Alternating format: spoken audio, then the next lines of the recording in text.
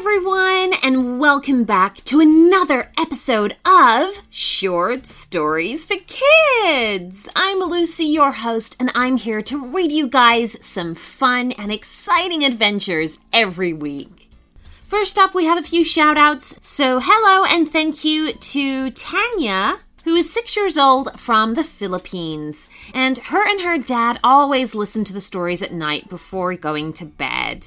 Hello to Felicity, who is from England and listens to 3 stories every night. Hello to Allie, who is from New York, and Allie also likes to listen to the stories every night before bed. Hello to Logan from California, whose birthday is on February the 10th, and he will be 5. So happy birthday for them, Logan.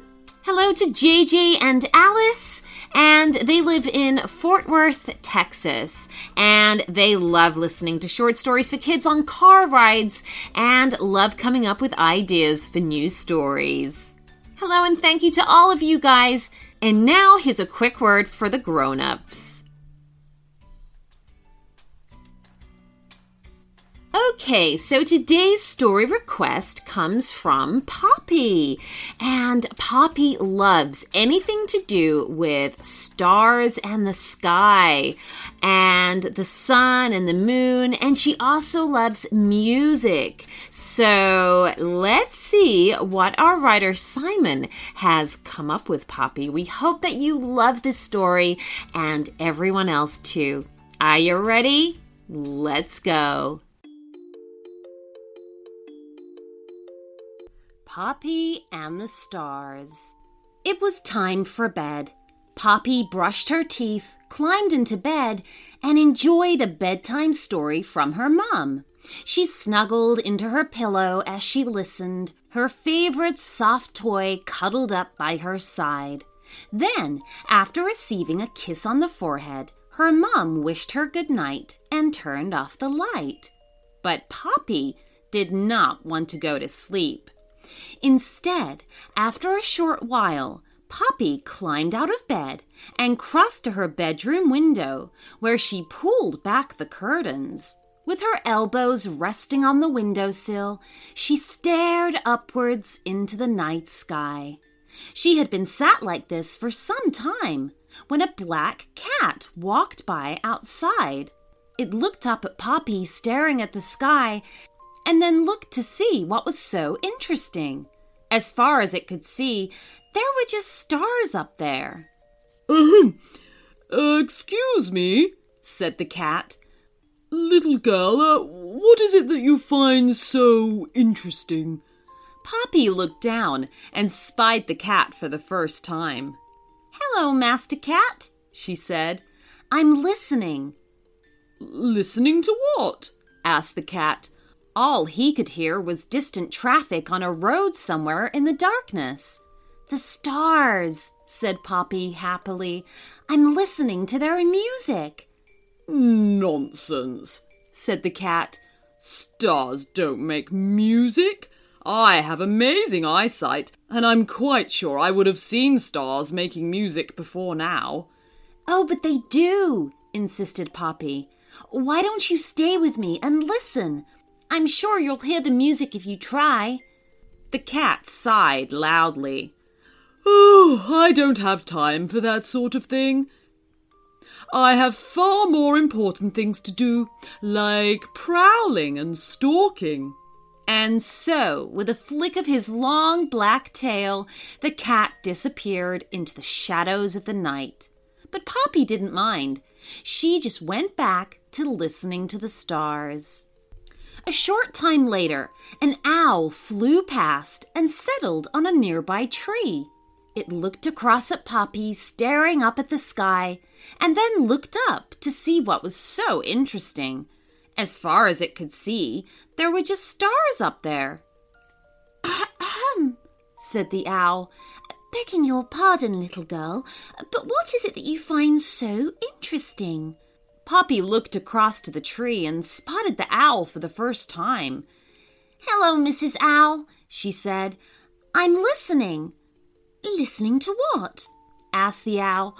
All she could hear was the gentle rustle of the leaves in the tree. "The stars," said Poppy happily. "I'm listening to their music." "Oh, don't be silly," said the owl. "Stars don't make music. I have a wise and clever mind, and I'm quite sure I'd know by now if stars ever made music." "Oh, but they do," insisted Poppy. "Why don't you stay with me and listen? I'm sure you'll hear the music if you try." The owl sighed loudly. "Oh, I don't have time for that sort of thing," hooted the owl. "I have far more important things to do, like swooping and hunting." And so, with a beat of her broad wings, the owl disappeared into the darkness of the night. But Poppy didn't mind. She just went back to listening to the stars. A short time later, a bat fluttered past and began to circle above her window. It looked down at Poppy, staring upwards, and then looked up to see what was so interesting. As far as it could see, there were just stars up there. Said the bat. "If you'd be so kind, little girl, what is it that you find so interesting?" Poppy turned her head and noticed the bat for the first time. "Hello, Miss Bat," she said. "I'm listening." "Listening to what?" asked the bat. All she could hear was the wing beats of moths somewhere nearby. "The stars," said Poppy happily. "I'm listening to their music." "Oh, piffle," said the bat. "Stars don't make music. I have an astounding pair of ears, and I'm quite sure I'd have heard stars making music before now." "Oh, but they do," insisted Poppy. "Why don't you stay with me and listen? I'm sure you'll hear the music if you try." The bat sighed loudly. "Oh, I don't have time for that sort of thing," squeaked the bat. "I have far more important things to do, like zigging and zagging." And so, with a flurry of flaps, the bat disappeared into the black of the night. But Poppy didn't mind. She just went back to listening to the stars. A short time later, the moon appeared as it rose over the neighboring houses. It looked down at Poppy, staring upwards, and then looked around to see what was so interesting. As far as he could see, there were just stars beside him. Said the moon. "Would you mind, little girl, telling me what it is that you find so interesting?" Poppy turned her head and noticed the moon for the first time. "Hello, Mr. Moon," she said. "I'm listening." "Listening to what?" asked the moon. All he could hear was the soft ping of satellites as they drifted past. "The stars," said Poppy happily. "I'm listening to their music." "Really?" asked the moon. "Stars make music? Well, I've lived up here for more years than I can remember, but I've never heard of stars making music before."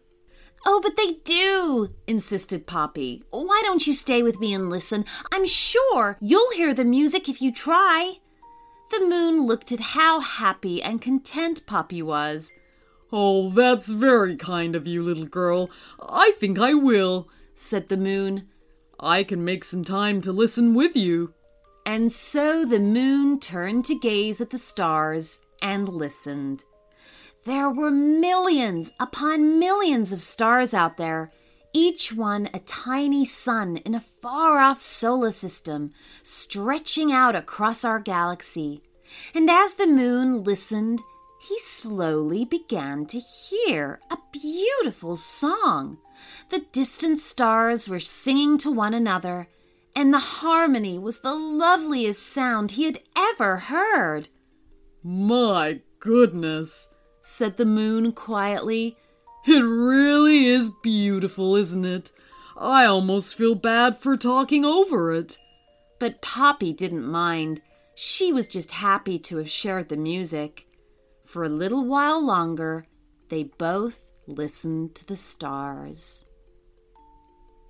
The end.